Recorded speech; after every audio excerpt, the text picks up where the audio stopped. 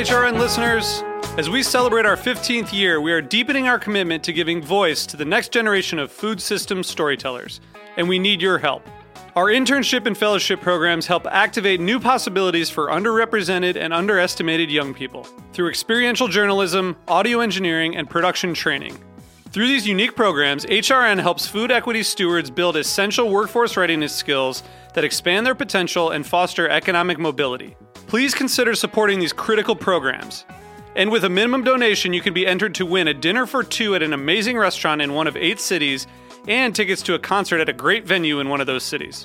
We have incredible partners across the country who have donated, as they also share our passion for helping to educate the next generation of food systems storytellers.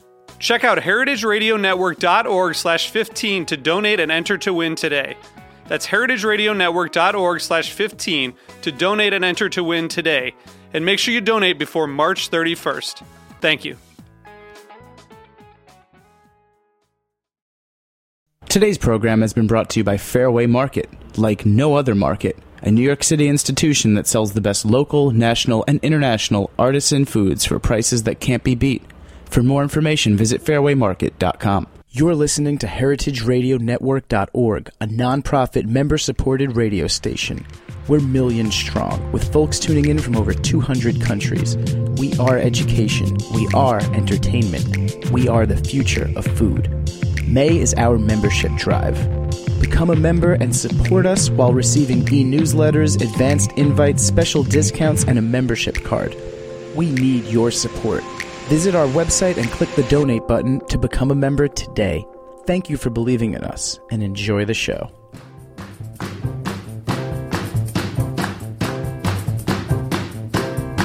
Ooh, I like the way you do.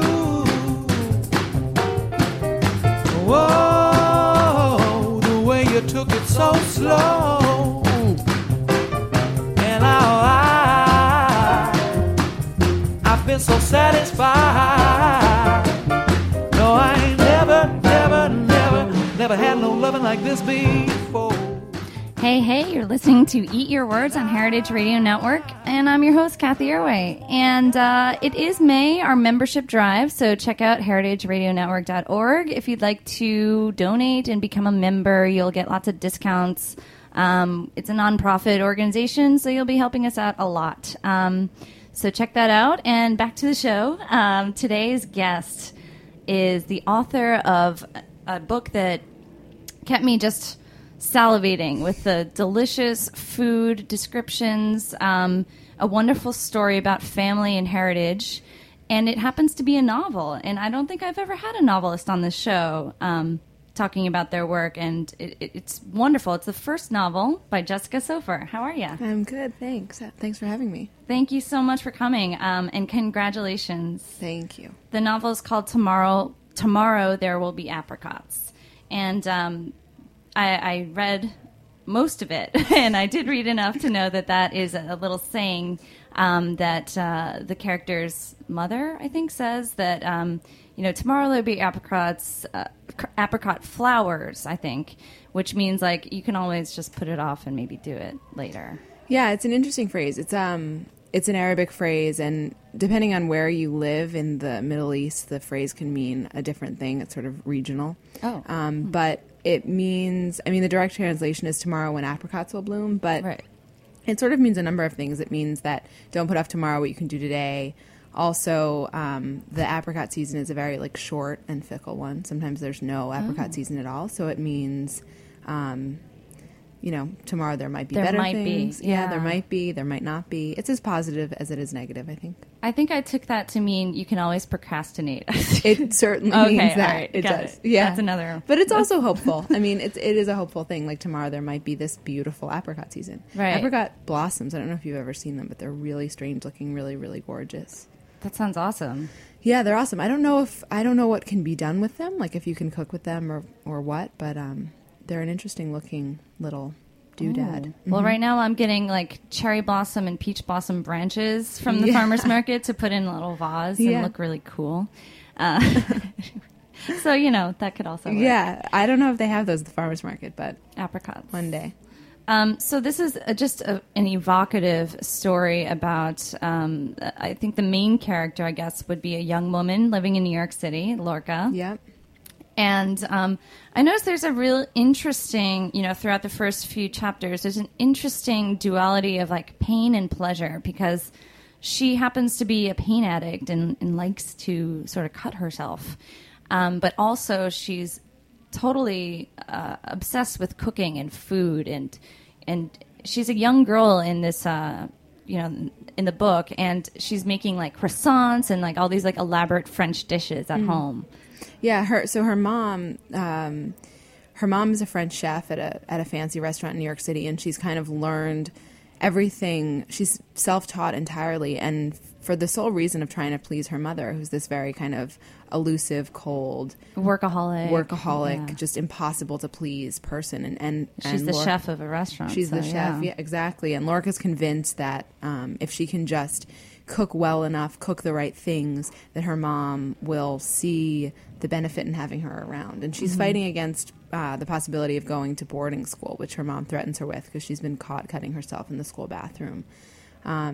So yeah, I mean, I think what you say about that duality is exactly right. And something that I very much wanted to say is that pain addicts aren't just addicted to pain, and addicted to sadness. And it's actually sort of just the opposite. I mean, it's a way to release from the sadness and like inhabit one's own emotions, to feel more, to feel pleasure. It's that intensity. Exactly. Yeah. Right. It's an addiction like anything else. But I think also, like, pleasure is an important factor in the book. I've been sort of surprised by some of the reviews. People find that the book is just entirely somber with no kind of redemptive qualities. I'm sort of sorry that that's the takeaway. Like I very much feel like food is a vehicle out of these characters' sadness and their solitude. And I was really touched by how much she was trying to cook for her mother or someone, and by that token, her mother was trying so hard to cook to please these well-heeled guests at the restaurants too. Right.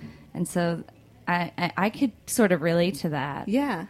I think in a way, like writing, cooking is a way to ask the world very directly if they think that you're good enough. I mean, there's a million other ways, of course, other reasons to write and reasons to cook, and I think, reasons to court. Yeah, exactly. I thought that's what you were about to say. There are a million reasons why people do what they do, but I think there's a sort of very explicit connection between, getting affirmation from cooking and from writing, for sure. I thought it was touching. It's so interesting, too, because the characters, Lorca and her mother, are Iraqi Jews. No, Lorca and her mother aren't Iraqi Jews. The Iraqi Jew is Victoria, who's the novel's other narrator. Okay, yes. And you are an Iraqi Jew. Your father. Yeah, my father was an Iraqi Jew, yeah. And we explore a lot of that food through Victoria, who teaches Lorca's cooking classes later on in the novel. That becomes an interesting relationship in itself. But you mentioned that there's only about 5 Jews left in Baghdad. Yeah, that's the number. I mean, I think that's kind of. I don't know if there's any truth to that. I don't know if there are any Iraqi Jews left. Right. But yeah, I mean, in the late 1940s, there was a lot of instability after 1942, which was when Iraq got its independence. Churchill and Hitler saw instability and saw oil, and so they took advantage of that, and there were a lot of Nazi sympathizers, and there was just rampant anti-Semitism, and eventually there were quotas set up in the universities, and so first there was just kind of like hate, and then eventually there was a kind of more like specific way of, outing the Jews. And after some time, they were basically told that they had to leave and that they could leave. They could be airlifted to Jerusalem or to Israel. And between the years, I think it was like 1948 and 1951, 180,000 of the 230,000 Jews left. Wow. And most of them went to Israel. And unlike your father, who ended up in Iran and then New York City. Yeah, he so that's unique. It is. Yeah. He sort of took the road a little less traveled by, and that he did go to Iran, was in hiding for a year, and ended up at this at a country club for diplomats, and he had this beautiful singing voice. And because of it, they gave him papers saying he was from Bahrain, which allowed him to travel to the U.S., to Ellis Island. And eventually he ended up at Brooklyn College. So this was really difficult to... Victoria, is also a character who sort of managed to find herself in America. It must have been really difficult to track these immigrants because most of them ended up in Israel. Yeah, there's a very strong, very political group in Israel that Iraqi Jews. There are BBC documentaries done on them, and they're a really strong population there, continue to be. But in the U.S., there are many, many fewer. I mean, there's a good amount of them on Long Island, but of course they become fewer and fewer as the years go on. They die off. My aunt, my father's sister, is I think she's 88 or 89, and I mean, of course, her memories are what stick. But yeah, it's fascinating. So with the food culture of these Iraqi Jews kind of disappearing. Would you say that? I don't mean to sound so somber. No, it's absolutely not somber. And the only reason I hesitate, I mean, about a month ago I would have said, yes, absolutely, it's disappearing. But then this weird thing happened where there was this pop-up restaurant that popped up on the Lower East Side called the Kubi Project. And it was put on by this woman who's, she's Israeli actually, and she was very interested, I guess, in the Iraqi Jews. And Kubi is this kind of it's like a dumpling stew dish. And my aunt made it my whole life growing up, and they're typically stuffed with lamb meat and pine nuts and cumin, and they're very fragrant and in a number of kinds of broths. My aunt's was typically tomato based. And so this Kubi project opened up, and they featured 3 different kinds of Kubi, and one of them was vegetarian, which was nice for me because I am a vegetarian, and growing up I always had to pull the lamb out of these dumplings, and so my only understanding of these dumplings was half baked. And so I grew up eating the dough and the stew, but never the full thing. And I always felt somehow guilty or somehow breaking from tradition in a way that felt inappropriate to try making them with something else, to try making them with vegetables. But because it was in a restaurant, I felt like it was okay. And so they were amazing. And the restaurant was amazing. We waited online forever in the pouring rain. And it was, I think, the 3rd to last day before they closed. And apparently every day they had just been jam-packed full of people, which is unsurprising in New York. I don't even know how people found out about it, but I guess that's what happened. It sounds delicious. Maybe that's... Totally delicious. I mean, totally delicious. Yeah. But... wow, that's great. So were you partially inspired to write this book to sort of embrace this, the culture and also the food cultures and recipes that are being brought for sure. I mean, I've been talking a lot about my Jewishness lately, which is something I'm not well versed in part. I haven't really thought about it. And I think, the thing is that I feel like I can access, my only understanding of religion is through food. So my mom grew up in New Jersey, and her parents were their parents were from Russia. And so she grew up with smoked salmon and knish and, Russ and Daughters was her understanding of things. Okay. And then my father, the Iraqi Jewish culture is very different. It's this kind of long simmering foods, a lot of stews, these really unique and beautiful notions of eating to nourish one's body. My father's mother was a healer. And I loved reading about that. And the colors, yellow will give you happiness. Yes. I mean, it reminded me of Chinese superstitions with food. Yeah. Totally. Yeah, completely. Yeah. And I've gotten really interested in Chinese medicine and see so much overlap. And my whole life, my father just had these kind of intuitive understandings of how a person should eat. If you were feeling sick, it was just natural to eat ginger, which is warming, and not to eat too much tofu in the winters because it's cooling. And he never explicitly talked about those things, but now that I myself have found, great comfort and learning and inspiration and evidence and all of it from that, I find myself sort of reverting back to the things that he did just naturally, and I wish I had asked him more about it. That is so cool, and thank you for sharing these folksy wisdoms that are sometimes forgotten about in a regular cookbook. The stories behind the food and why. Right. And all that stuff. So with Iraqi Jewish food culture no longer really being present in Iraq, would you say that there's an interesting diaspora or maybe changes in the way that it's presented in America? Like, is there an Iraqi Jewish American food culture now? I wish that I knew. Culture? I mean, I don't know of one. I think that, people obviously eat a lot of Iraqi Jewish food in their homes if they're Iraqi Jewish. When I was in London a couple of years ago, there were a lot of restaurants called Masgoof House or Masgoof whatever, which was shocking to me, and I would go inside and I want to get into Masgoof Masgoof later. That's a let's signature dish. for sure. But most of the people that owned the restaurants were Muslim, and so their understanding of eating was slightly different. But it is a very sort of folksy thing, and at this point, the Iraqi Jewish food has become sort of the stuff of legend, at least as far as I know. Wow. Yeah. Well, it's in fiction now in your book. That's right. It will but last it's very forever. much real. Yeah. Very cool. All right, we're gonna cut over to a quick little music interlude, and we'll be right back talking more with Jessica Sofer.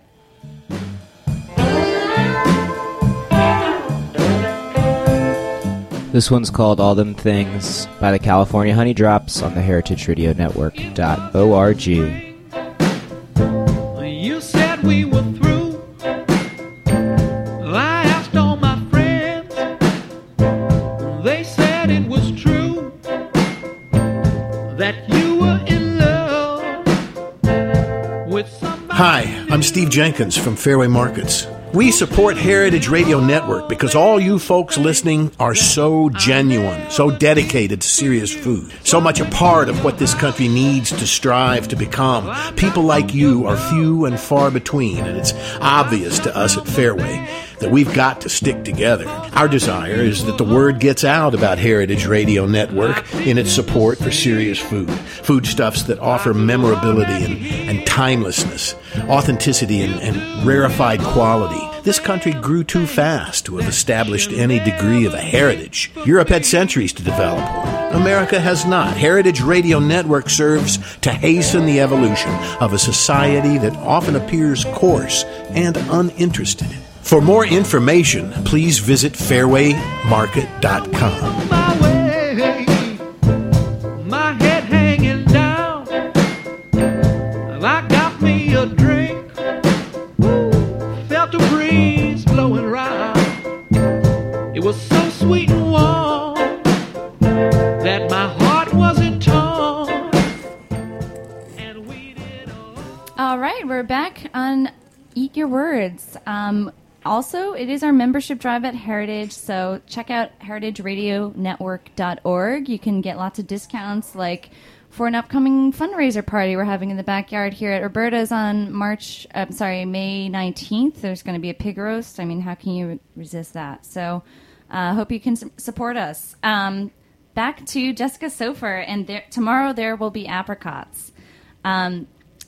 Like one of the main dishes in this whole book, the dish that Lorca really tries to learn from her cooking mentor Victoria in order to please her mother, is called masgoof. Yeah, that's right. So masgoof is a very traditional Iraqi Jewish fish dish, and it traditionally was made from carp caught in the Tigris and Euphrates in Iraq, and literally whisked out of the water by fishmongers and grilled right there on the banks with lemon and tamarind, sometimes tomatoes, and sometimes with these pickles called tershi, various kinds of pickled So items. the tradition is that, I read that here, you said it's the tradition is that, they whisk it right from the river, then cooked it for hours, and, as people strolled about and drank and listened to music, and then, this tradition is really a bygone era.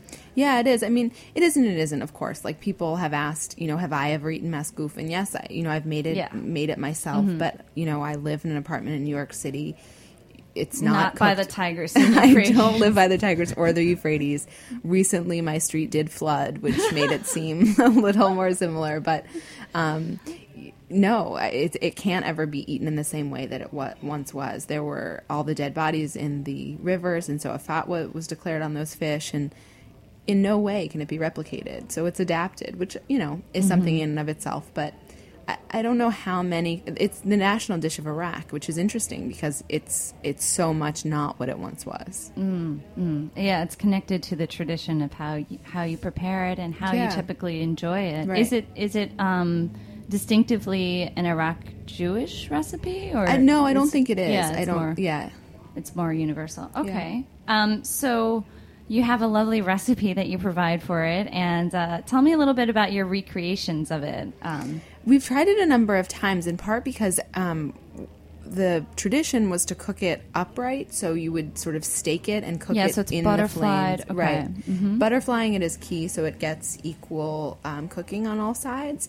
But it was literally staked vertically, and the flames would come up around it and cook sort of around it slowly, which you can imagine like trying to do that on my fire your escape. barbecue, Not so good. So we've done it in the oven a number of times. I mean, essentially, all you need is a white flaky fish. Mm-hmm. Carp was what they used, but you can really use anything. I mean, probably stay away from farm raised, but that just seems like a natural thing to do. And then you can really do it whatever way you want. You can roast it with the tomatoes and whatever kind of spices you want. Turmeric is a traditional Iraqi spice, cumin, all of that.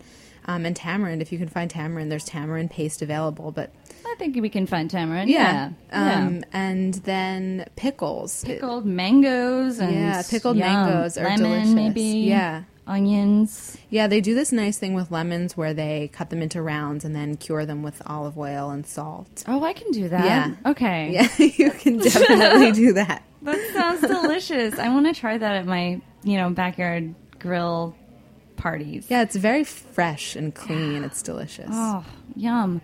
So you mentioned also that there's no Iraqi restaurants in New York City, which I was just, I as a New Yorker, I'm like, no way. But, Right. There used to be like one, but you didn't go there before it closed. Right, exactly. And then there was a really nice piece done in the New York Times about it, how it was this kind of like mecca for Middle Easterners and diplomats, and they all used to gather there. And I am just appalled at myself. I wonder if I lived under a rock or what, but that I never went. Yeah, it is surprising to me too, actually. I don't know. I don't think it's anything political. But oh, yeah. It's just... Yeah, I just think it's sort of the nature of things. Right. And so do you think it's like necessary or like the only possible way to explore different food traditions sometimes is through cooking and rolling up your sleeves? Yeah, I think so. I mean, it's so much the way that we communicate our traditions and we communicate cross-culturally. Mm-hmm. I think so. Because I know a lot of people who are like, oh, well, I really want to embrace my roots. I'm going to go to Koreatown, So, right. And it's a very different experience than having to cook yourself and understanding ingredients. Yeah, I think so. I mean, I've learned so much about the traditions of Iraqi Jewish food through the cooking of it. I mean, I've never been to an Iraqi Jewish restaurant except the Kobe Project, obviously. But, yeah, I've had to learn about the way that they eat, the reasons that they eat, A lot of it seems very obvious in a lot of ways, like eating brightly colored food to encourage happiness. I don't know what they say, like the sweet potato is like Prozac. So, all the vitamin C, it's a good thing.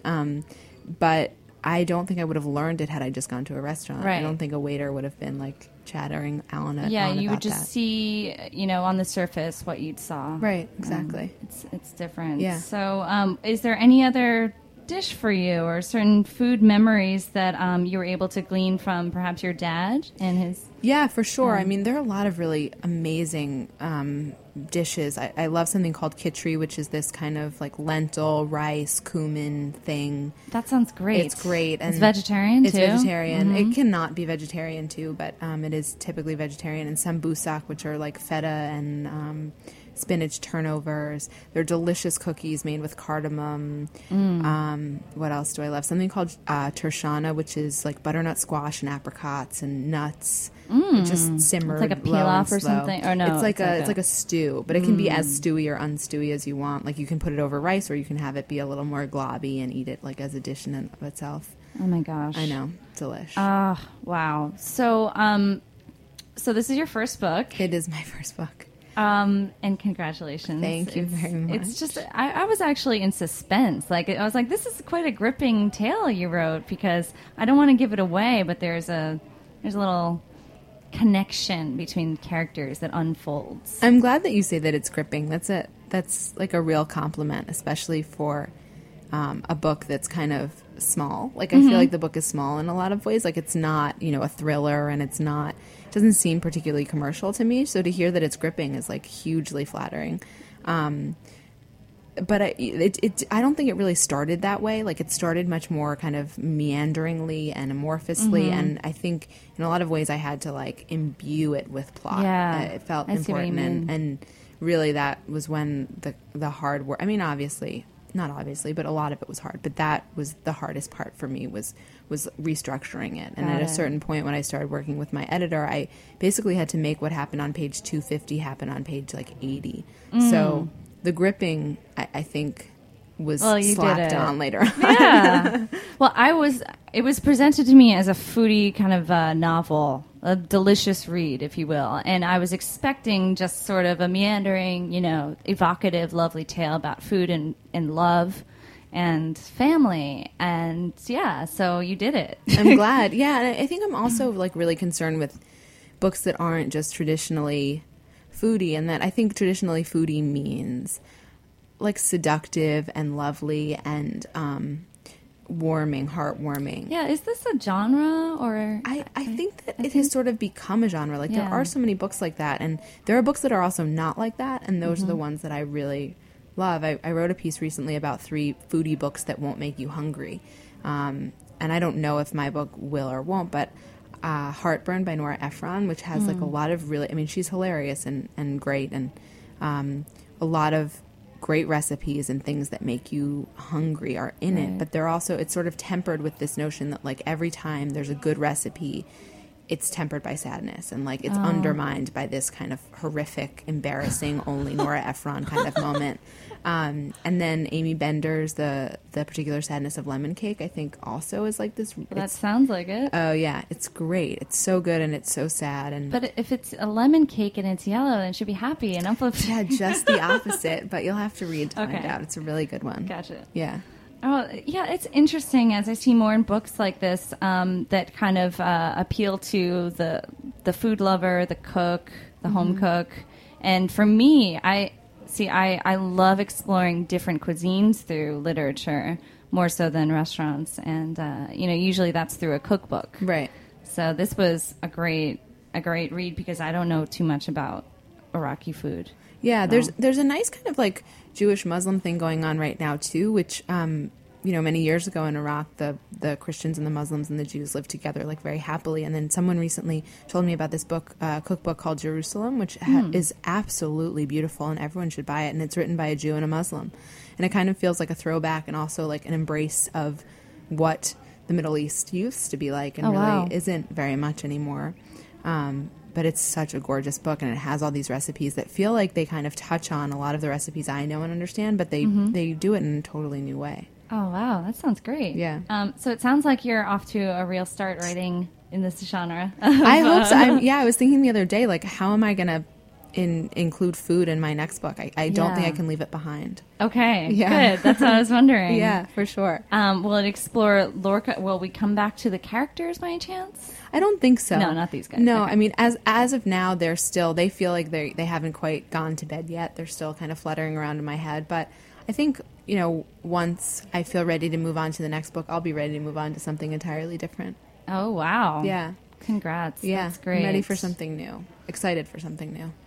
Well, good luck to that. Thank you so much. And that's about all the time we have. But thank you so much, Jessica Sofer. The book is tomorrow. There will be Apricots, and it's just delightful. And donate to Heritage Radio Network by becoming a member. Thanks so much. Thanks, everyone at Heritage. We'll see you next week.